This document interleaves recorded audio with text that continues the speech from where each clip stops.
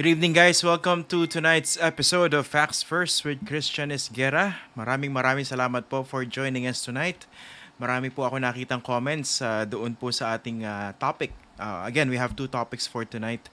So yung una po, pag-uusapan natin yung tinatawag nilang language of the legislature. Ang take-off po natin dito ay yung pahayag ni incoming Senator Robin Padilla. Siya po yung sikat na action star. Isa sa mga pinakasikat na aktor sa Philippine show business. At of course, siya po yung nag-top nung senatorial election last May 9. At nakatakda po silang maupo yung 12 new senators sa June 30. So basically, pinaghahandaan ng marami sa kanila yung pag-upo, lalo dun po sa mga baguhan. At isa nga po doon sa mga baguhan ay si Senator-elect Robin Padilla.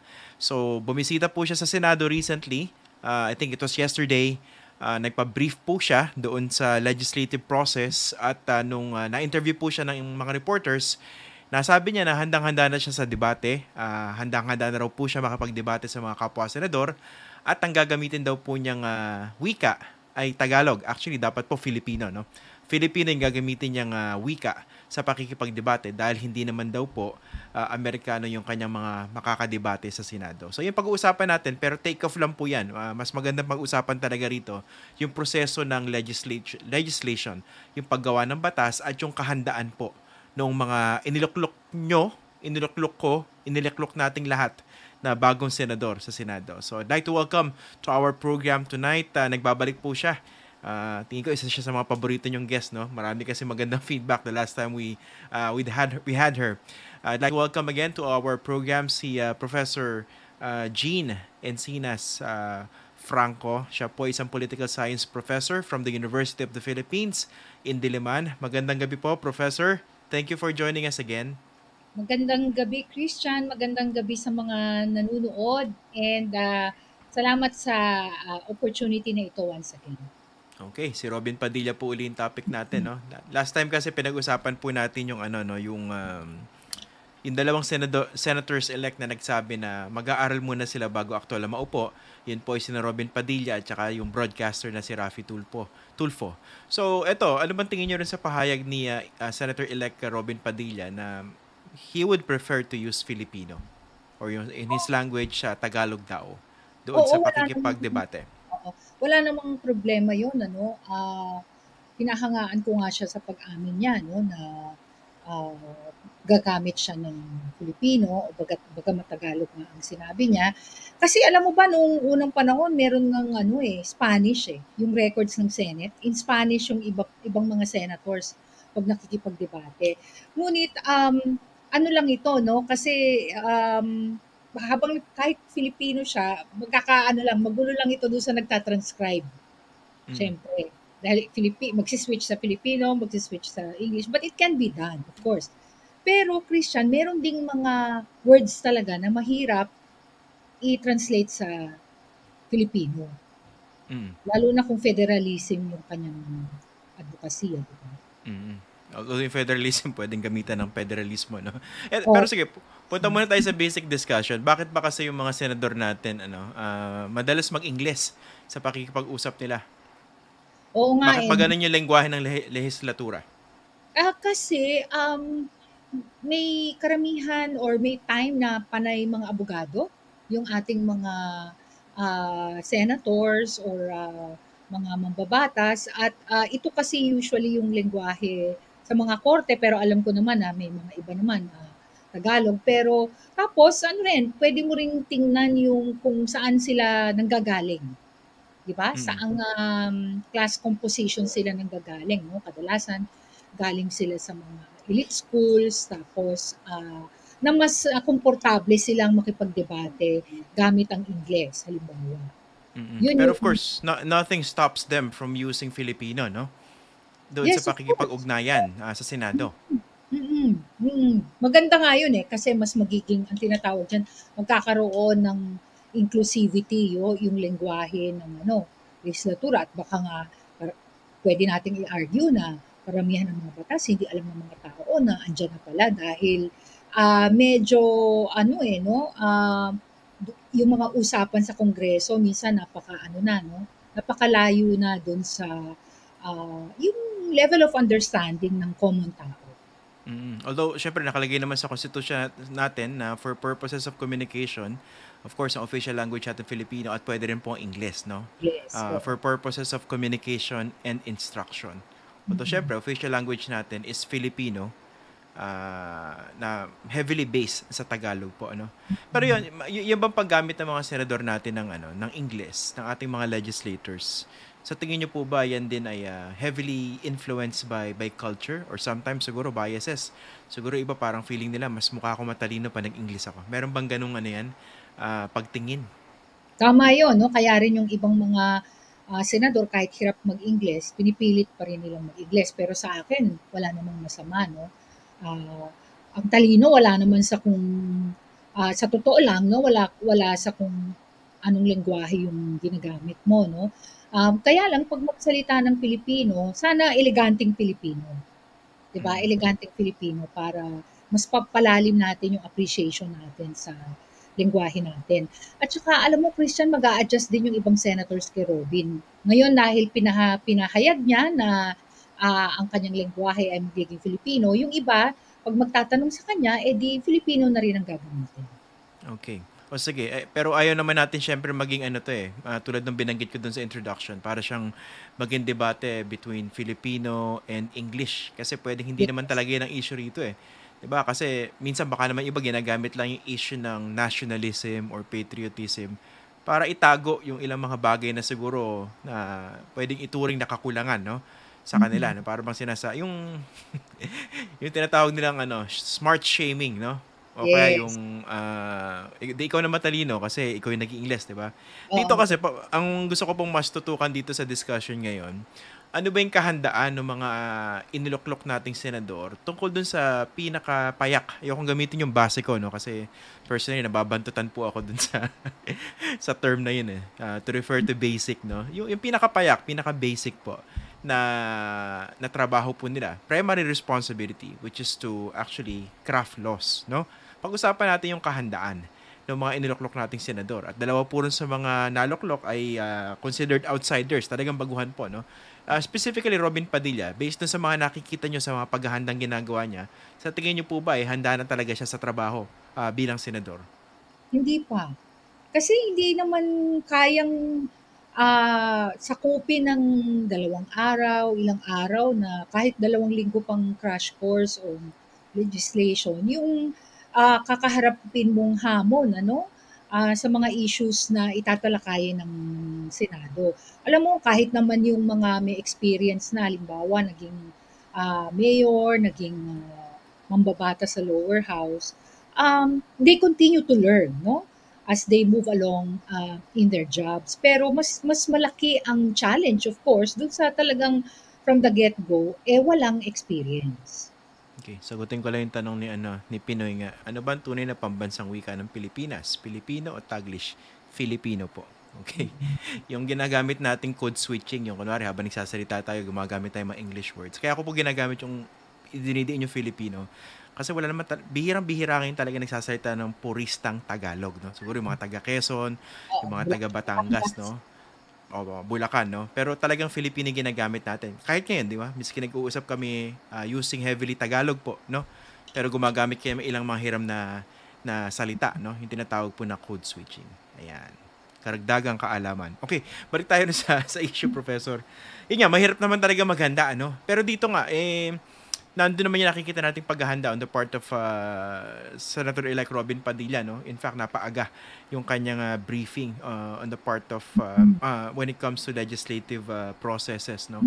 So, meron ba tayong tinatawag na parang baseline readiness na dapat na itinuturing bago ka maupo sa isang posisyon? Kasi nga, no one can actually say that he's ready except for perhaps doon sa mga datihan na, no? Yung mga talagang veterano sa Senado. Alam mo siyempre kailangan niyang matutunan yung rules of the Senate, parang Bible 'yan ano. Yun yung parang ano yung mga procedures na kailangan mong alamin, ma-master doon sa, ah, day-to-day 'no, activities ng Senado 'no.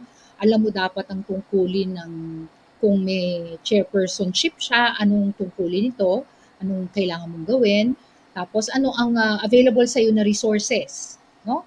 magkanong budget mo, magkanong budget ng committee, ilang staff ang pwede mong i-hire. Technically, kahit may sarili ka ng staff, yung buong bureaucracia ng Senate Secretariat ay pwede mong utusan o pwedeng mag-assist sa'yo dahil trabaho talaga nila yan. Ano? So, dapat alamin mo rin no? Ano yung mga kailangan mong itap, ano yung araw-araw mong kakailanganin. Ano? Tapos yung aside from the rules, of course, yung procedure sa plenary, no? Mm. Kailangan mo ring malaman. Kaya alam mo, kahit na sinasabi nila na hindi dapat din panay abogado yung mga mambabatas, minsan advantage din talaga yung training mo sa law school dahil yung debate, yung pagiging deliberative chamber halimbawa ng legislatura, yun yung nagbibigay sa kanila ng kahandaan, no? Ngunit ano 'no, marami rin namang mga senador na non-lawyers na sa palagay ko ay naging magaling, no? Mm. So hindi naman 'yun kailangang requirement. Eh yung ano, hindi ba kayang ano yan? Hindi ba kayang punan ng mga advisors? Kasi kung meron ka hindi alam, pwede ka naman mag-hire ng mga advisors mo, di ba? Totoo 'yun, Mm. oo. Marami namang mga alam akong naging senador na talagang magagaling din ang advisors at kaya rin sila nakapagpasa ng mga magagandang batas, no, landmark laws at that. Pero at the end of the day, lalo na kapag kasagsagan ng pagde-defend mo sa isang halimbawa panukalang batas, kahit na binubulungan ka 'no, binubulungan ka na nung iyong staff, kung ano yung isasagot kahit na may briefing paper ka, siyempre meron pa ring mga itatanong sa'yo na wala talaga at all doon sa pinaghandaan niyo, 'no? Mm. So puwede 'yun, puwede kang matanong do'n. So, at the end of the day, ano pa din 'no, asset pa rin yung magaling kang magsalita, sanay ka sa debate, tapos ano ka, reader ka. Sabihin, meron ka ng malawak na karanasan sa pagbabasa, interesado ka sa current events. Kasi nga, lilitaw at lilitaw yon in the course of the debates in the chamber. Kumbaga, kailangan meron kang stock knowledge and experience and Yes, a oo. certain degree of expertise. Oo. Oo, na-surprise nga rin ako 'no, bagamat naiintindihan natin dahil ano naman niya, sabi niya yun yung kanyang advocacy, yung federalism. Alam mo ang sinasabi hindi lang naman dito kahit sa ibang bansa, kung ikaw ay bagong mambabatas, maganda na yung iyong advocacy, eh, nandun na sa karanasan mo Mm. sa buhay mo 'no, sa iyong personal na buhay. Well, typical na rin nata-typecast na rin yung mga artista halimbawa dun sa games and amusement, yung mga ganong klaseng ano 'no, ganong klaseng, komite. Pero alam mo puwede rin si, Senator-elect Robin na mag-advocate ng ano, eh, improvement ng, jail system sa Philippines. 'No? Meron Okay. siyang ano dun 'no, kagyat na karanasan dun 'no, na talaga namang buong mundo, criticize na kung anong klaseng jail system meron tayo 'no. At sa tingin ko kapag yun ang in-advocate niya mas magiging authentic. Baka naman mapikon sa inyo yung mga supporters ni Robin. Hindi, Professor, ba't naman tayo napunta doon sa hindi, pagkakakulong niya? hindi ako hindi Napunta sa pinology. hindi. Sa tingin ko, eh, kasi, mas ano, eh, mas malalim yung karanasan niya, tsaka 'pag nag-advocate siya mas authentic, 'di ba? So Okay. yun lang yung take ko. Maaaring mali ako, pero yun yung nabasa ko rin dun sa ibang Mm. karanasan sa ibang bansa. Yan ang maganda kay Professor Jean eh, no? Prangka eh, no? Kanina tinanong natin, handa na ba? Hindi pa. May nag-comment dito, diretso eh, no? Walang pag-aalinlangan. Kayo po dapat ang may karga nitong hashtag na no holding back. Ayan. Eh dito, does it somehow, do you find it also frustrating sometimes na, kasi sa sistema ng demokrasya natin, di ba, meron tayong tinatawag po na representative democracy, binoboto natin yung ating mga kinatawan sa kongreso, meron po yan dalawang kapulungan. Eh alam naman natin ang sistema ng politika natin at eleksyon, personality-centric eh. Ito example I don't want to put you on the spot. Professor Jean Franco, aral pagdating sa governance, sa political science. Mm.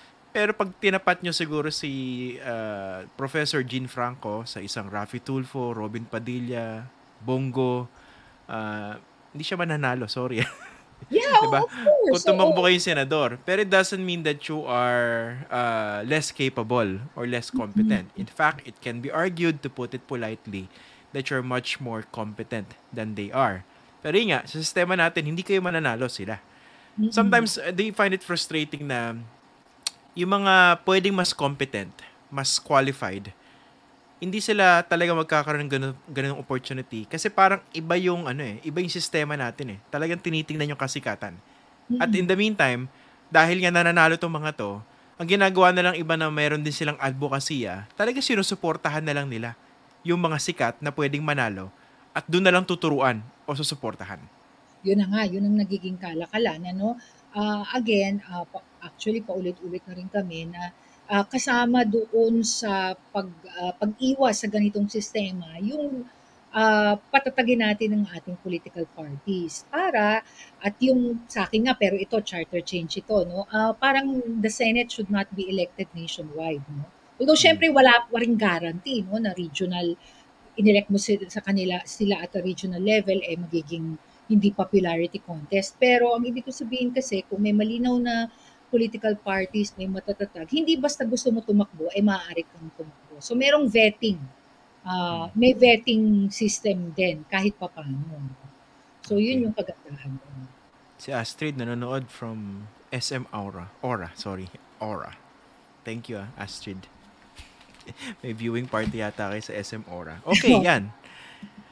Yun nga, so paano ba ayusin yan? Total, ang pinag-uusapan naman natin dito ay federalismo. At yun nga po, pag hinimay natin kasi issue ng federalismo, necessarily, kakailanganin pong i-overhaul yung constitution. Kasi wala Totoo. po tayong federalismo doon sa ating constitution, di ba? We have a very strong unitary system, no? Presidential unitary, republican system. So, yun nga po.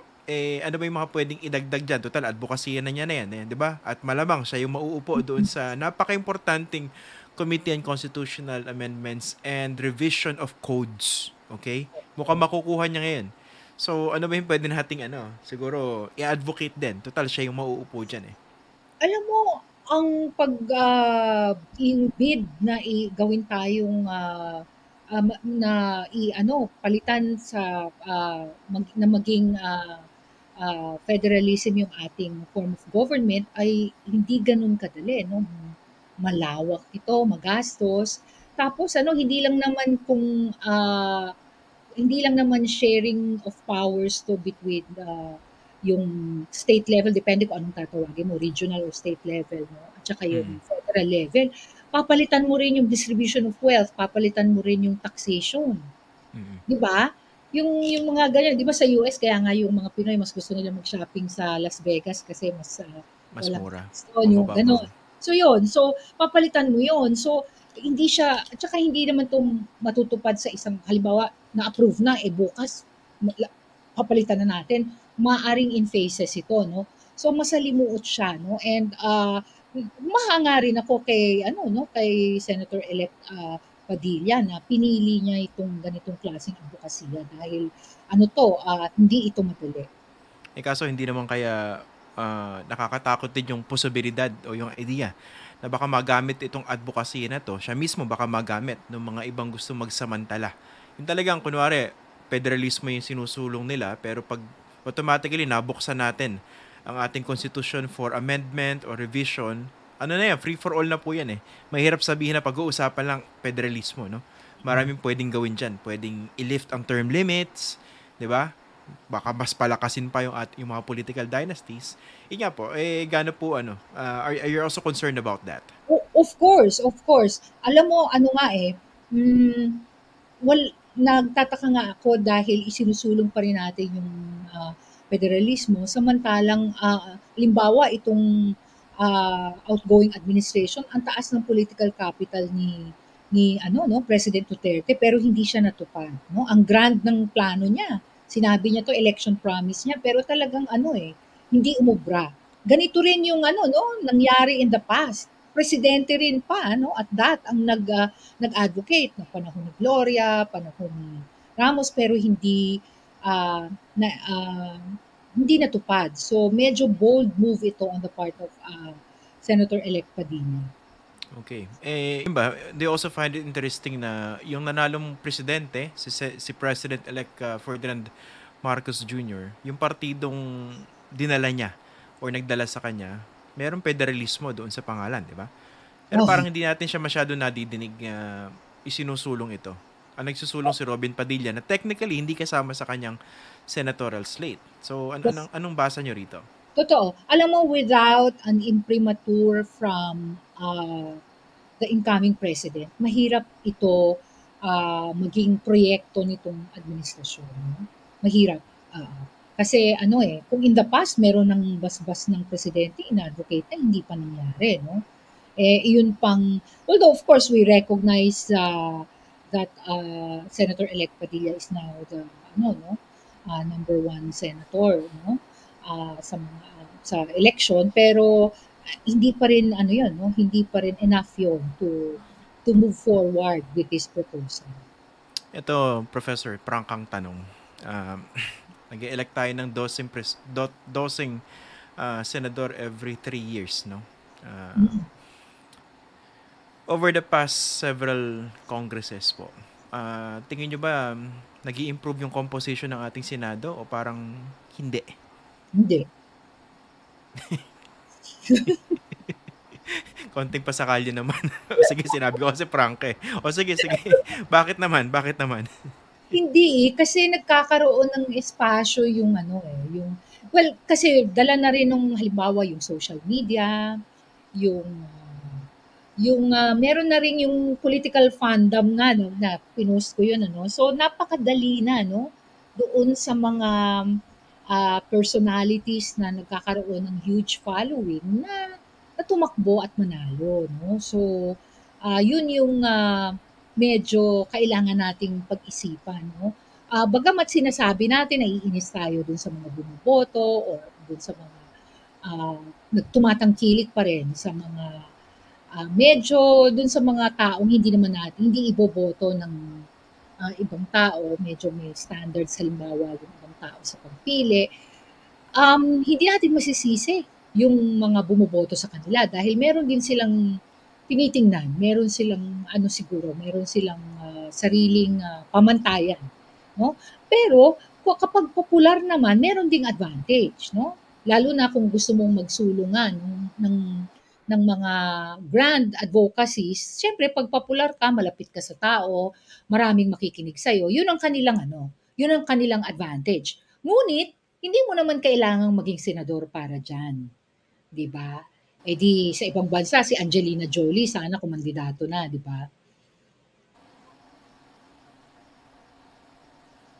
Kasi may mga advocacies din siya, di ba? At ano na yan, ilang taon na, parang more than 50, parang 15 years na niyang advocacy yan, yung mga humanitarian projects niya. Pero hindi naman siya tumatakbo. Mm. Dito ba, paano ba natin naayusin tong sistema na to kahit papano? Kanina binanggit nyo na personally you're not in favor of electing senators nationwide, no? I suppose ini-embrace ba yung idea na we elect senators by regions, tama ba? Oo. Alam mo kasi, yung kahit na napakatalino mo pang botante, mahilig ka magbasa ng current events, inaabangan mo lahat ng kandidato. Kita mo, ngayong eleksyon, ilan ang kandidato natin for senators? Mm. 70 plus ba or something? Imposibleng alam mo lahat. No? Oo. Para ma-vet mo kung sino talaga yung pinakamagaling dito, sino may experience. So, natural, lalo na kapag 12 yung pipiliin mo, ang mangyayari talaga, magiging popularity contest siya. No? Lalo na nung unang panahon, nung sinusulat pa yung iboboto mo, talagang ang mga political ads noon, paulit-ulit yung pangalan. Mm. Actually, Professor, ako personally, I'm also in favor of that yung electing senators per region. So, Mm. kailangan talagang amyendahan ng ating konstitusyon at hindi natin kailangan gawing federalismo yung sistema o yung forma ng ating pamahalaan, no? Pero kasi nga, meron diyang ibang mga aspects na pwede nating tutukan, eh, no? Yung nga lang, maraming hindi magiging agreeable dyan, lalo yung mga political dynasties. Ito lang imagine niyo. Mm. Ilan yung mga politiko na kinukonsider na parang bailiwick nila o baluarte nila yung Metro Manila. 'Di ba? Yung mga taga Las Piñas, taga Valenzuela, taga Totoo. Makati, taga Quezon City. Imagine niyo kunwari lang pwedeng ang allocation natin ng seats depende sa laki ng populasyon. Kunwari Oo. lang, Mm. kunwari mag-elect tayo, expand natin ang ang Senado. Kasi talagang totoo napakakonti no for a population of 111 million. Ang Senado natin Tama 24 yung members lang. 24, 19 ano pa yun post-war pa na pagbilang. Oo. Oo. Pwede natin gawin kunwari 50 or even 80 or even 100 just for purposes of discussion. Kunwari allocated seats for Metro Manila, sabihin natin 5. Imagine niyo yung mag-aaway-away na na mga political clans and interest diyan. Na yun tama, magandang ano yan, 'di ba, professor? Kasi yun ang iniisip ng mga political scientists, 'di ba? Ano yan, maglaban-laban kayo at matray matibay para Mm. among dynasties, sige, total may dynasty, mag-away-away kayo para makita natin sino yung mag-emerge winner sa isang election for a regional senatorial seat, no? Yun nga lang, Mm. papahig ba sila sa ganyan? Ngayon nakikinabang sila eh. Kumbaga may kanya-kanya na silang turfs eh. Why would they bother to disturb that? Yun ang punto ko po dyan.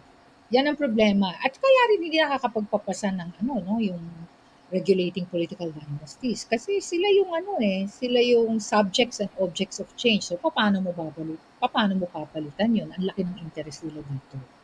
Mm. Ito, Professor, punta tayo rin sa napaka-basic na Paano ba gumawa ng batas? At bakit hindi ganun kadali? Ito alam ko tinuturo kung hindi ako nagkakamali, elementary or high school. No? Tinuturo po ito eh. Yung how a bill becomes a law. Pwede kayong pumunta sa senate.gov.ph. Maganda yung ron, yung paliwanag. How a bill becomes a law. Pero bakit hindi siya ganun kadali pag ikaw na yung senador na mauupo? Paano ba yung proseso niyan? Oo, kaya hindi gano'n kadali kasi, may mga batas halimbawa na hindi naaayon sa iyong adbokasya, hindi naaayon dun sa iyong, religious group na na kung saan ay miyembro ka or aktibong miyembro ka or kung saan ay tumulong sa'yo para, maluklok ka 'no. So yun yung ano 'no, yun yung isang, dilema ng isang mambabatas. Hindi madaling gumawa ng batas dahil alam mong ipaglalaban mo ito 'no, at, bibigyan mo ng kaukulang, research, pananaliksik 'no, bakit kailangan ng batas na 'to, o bakit kailangan mag-amenda halimbawa kasi puwede namang hindi bagong-bago 'no, puwedeng Mm. mag-a-amend ka halimbawa ng isang batas dahil wala na, hindi na nawalan na ng hindi naaayon sa panahon. Halimbawa yung Omnibus Election Code, Mm. napakaimportante sana may mga mabago, may mga mag-propose 'no. So hindi siya gano'ng, ah, kadali at lalo na kung ito ay omnibus. Alam mo 'yun? Kasi Mm. ang tagal ng panahon na nagpapasa ng omnibus, na batas ang lehislatura. Ang local government code yung huli tapos, ano pa ba? Ang tagal na kasi 'pag code parang alam nila na super hirap, super haba, super grabe yung oras na igo-Google mo. Pero meron kasi talagang kailangan na caudal, eh. Kasi 'pag Mm. ginalaw mo yung isa, kailangan galawin mo sana sabay-sabay mo siyang i-amend para talagang mas holistic yung approach mo sa isang issue. So, yun yung hirap do'n. Okay. Tapos, hindi naman lahat ng gumagawa ng batas, yung mga mambabatas mismo. Mm. Pinapasa rin ito sa'yo ng either, ng department secretaries halimbawa May or nagda-draft, 'di ba? nagda-draft din sa'yo ng mga yung staff mo mismo puwedeng mag-draft, 'di ba? Merong mga recommendations halimbawa yung NEDA, yun. So, puwedeng gagawin mo na lang 'no, gagawin mo na lang siyang batas. Meron din naman na yung magagaling na mga lobbyist, batas na talaga ay ano na talaga, Senate bill na talaga yung ano mo, yung ibibigay sa'yo, pipirmahan na lang. So Nako. yun, puwedeng gano'n din. So yun Ang tawag yata diyan rent seeking tsaka elite capture. Oo, pero ginagawa rin naman ito ng mga NGOs 'no, para Oo. wala na talagang, hirap para hindi na lalo na kung gusto nilang mapabilis at ma-prioritize ng mambabatas. Yung pinagkaiba lang po nung pinag-uusapan namin ni Professor Jean kasi alam nyo, ako magde-devote ako ng separate episode Mm. regarding rent seeking at saka elite capture sa ating Senado at saka sa ating mababang kapulungan. Kasi gaano ba kayo kasigurado na yung ine-elect nyong senador o kongresista interest nyo yung poprotektahan o baka naman sinusian yan o nasa payroll ng mga big businessmen, di ba? Okay. Oo, So, yun. baka isinusulong nila yung interest nun, di ba? So, dapat bantayan nyo. So, maganda yung pag-usapan. Siguro separately invite ko kayo uli, no? Pero Oo, dito, Oh. Eh kung gano'n, may magpe-prepare na pala, naman pala for them, yung mga experts. Baka hindi na lang yung iboto natin. Bakit sila pa? Kasi wala silang following at wala naman silang hilig na humarap sa mga tao. So meron talagang mahilig lang dun sa mag-advise, magbigay ng briefing, magsulat, pero wala silang ambisyon na talagang tumakbo. May mga ganun din. Although marami rin namang naging staff na naging naging politiko na ngayon. Mm. Meron. Pero Oo, may mga minsan, pero kilala ko. minsan, oo nga, tama. Pero minsan, professor, hindi ba, nakakatakot din minsan yung ambisyon sa ilang tao? Diba yung para bang, mukhang bagay akong senador at tumakbo kaya ako. Diba yung para bang Oo, kikiligin ka ng konti dahil medyo yung mga binubuyo ka, di ba? ang tawag diyan mga taong naniwala sa sarili nilang press release, 'di ba? Yung Kasi nung ito sa totoong usapan to, pati ikaw professor. Christian, pati ka tumakbo. Yan nga, sinabi ko na, paparating na tayo dyan eh. Actually, may mga nagsabi sa akin yan eh, uy, ba't di ka tumakbo senador, di ba? Ganon. Kasi yung level of ambition yan, kailangan talaga maging politiko ka eh. Diba? Yung parang matuto ka mambola at maniwala ka nga. Sabi nyo, maniwala ka sa sarili mong press release, di ba? Yung para bang siguro magiging bagay na senador, di ba? Pero minsan isipin mo mabubuti, mas makakabuti ba yung pagtakbo mo, di ba? Sa Totoo. tao o sa'yo? Although yung binibigay na rason ng ibang mga tumakbo, 'di ba, at nanalo kasi gusto nilang makatulong. Pero Wala namang tumatakbo nagsasabi hindi nila gusto oo, makatulong, eh, di ba? totoo 'yun, 'no? Pero at parang ang nakikita lang nila para makatulong, sumali sa gobyerno o tumakbo. So 'yun yung kanilang pamamaraan na minsan nakakalungkot din kasi marami namang paraan para tumulong. In fact, kapagka napunta ka nga sa gobyerno, hindi nila alam mabagal ang gobyerno. Yeah, Halimbawa sa oo. lehislatura, gaano katagal? If I remember correctly, may nag-aral 11 years ang average time frame bago daw maging batas ang isang panukala. Wow, 11 Average lang years. yun, di ba? Okay. So, mabagal. Samantalang kung kikilos ka, unencumbered ka ng mga rules ng gobyerno, baka mas mabilis kang makakatulong, di ba? Tsaka siguro nga professor, yung dapat meron din tayong para bang self-awareness kung ano ba yung dapat role mo sa isang lipunan, sa isang demokrasya, di ba? Kunwari kayo, you are political scientist, professor, Mm. educator, di ba? You mold minds, tumutulong kayo na mas siguro mapayabong ang ating demokrasya. Ako nasa media, di ba? Mm. Pero minsan kasi pag pumasok sa utak yung ambisyon no? Para bang nabuyo ka ng hindi mananalo kang senador, tumakbo ka, 'di ba? Ikaw naman parang kinilig, 'di ba? Kaya nga dito talagang gusto natin bigyan ng tribute si Dolphy, no? Si Yumaong Oo, Dolphy, no? totoo. Classic Sinabi yun. niya, classic 'yun, 'di ba? Madaling manalo, pero paano kung manalo na, 'di ba? Madaling tumakbo. Paano kung manalo? 'Di ba nakakatakot eh. Oo. Baka makasama pa tayo dun sa posisyon. Oo, in that aspect ang talino ni Dolphy kasi alam niya yung aware siya. Alam niya na ang gusto niya lang magpatawa, mag-showbiz, na talaga namang ginawa niya, no? Na napakagaling. Mm. Pero dito again nga, we have to respect the choice or the voice of the majority kasi yan po yung demokrasya, no? And then we have to hope for the best, 'di ba? At least, yun nga, yung ibang baguhan nag-aaral, 'di ba? Nga pala bago tayo magtapos, do you get the sense na para bang pinagbibigyan si Senator-elect Robin doon sa posisyon na gusto niya? Kasi ito honestly, this is not meant to demean Senator-elect Robin Padilla. Kasi yung position na po yan, yung chairmanship ng Committee on Constitutional Amendments and Revision of Codes, talagang binibigay po yan sa kadalasan sa isang abogado. Pero dito para bang may accommodation kasi alam natin ang mga senador, mga politiko lahat yan, di ba? They don't want to actually offend others, at least in public. They also get that sense. Yes, oo. At sa tingin ko dahil dun sa dami ng botong nakuha niya, tapos siguro baka tinitingnan din nila na let's wait and see. Baka siya na rin yung umayaw, no? Later on. Kasi alam mo dati may merong parang neophyte parang unwritten rule na Peking parang order. neophyte ka, oo, parang yung mga chill ka muna, parang Yeah. ganon.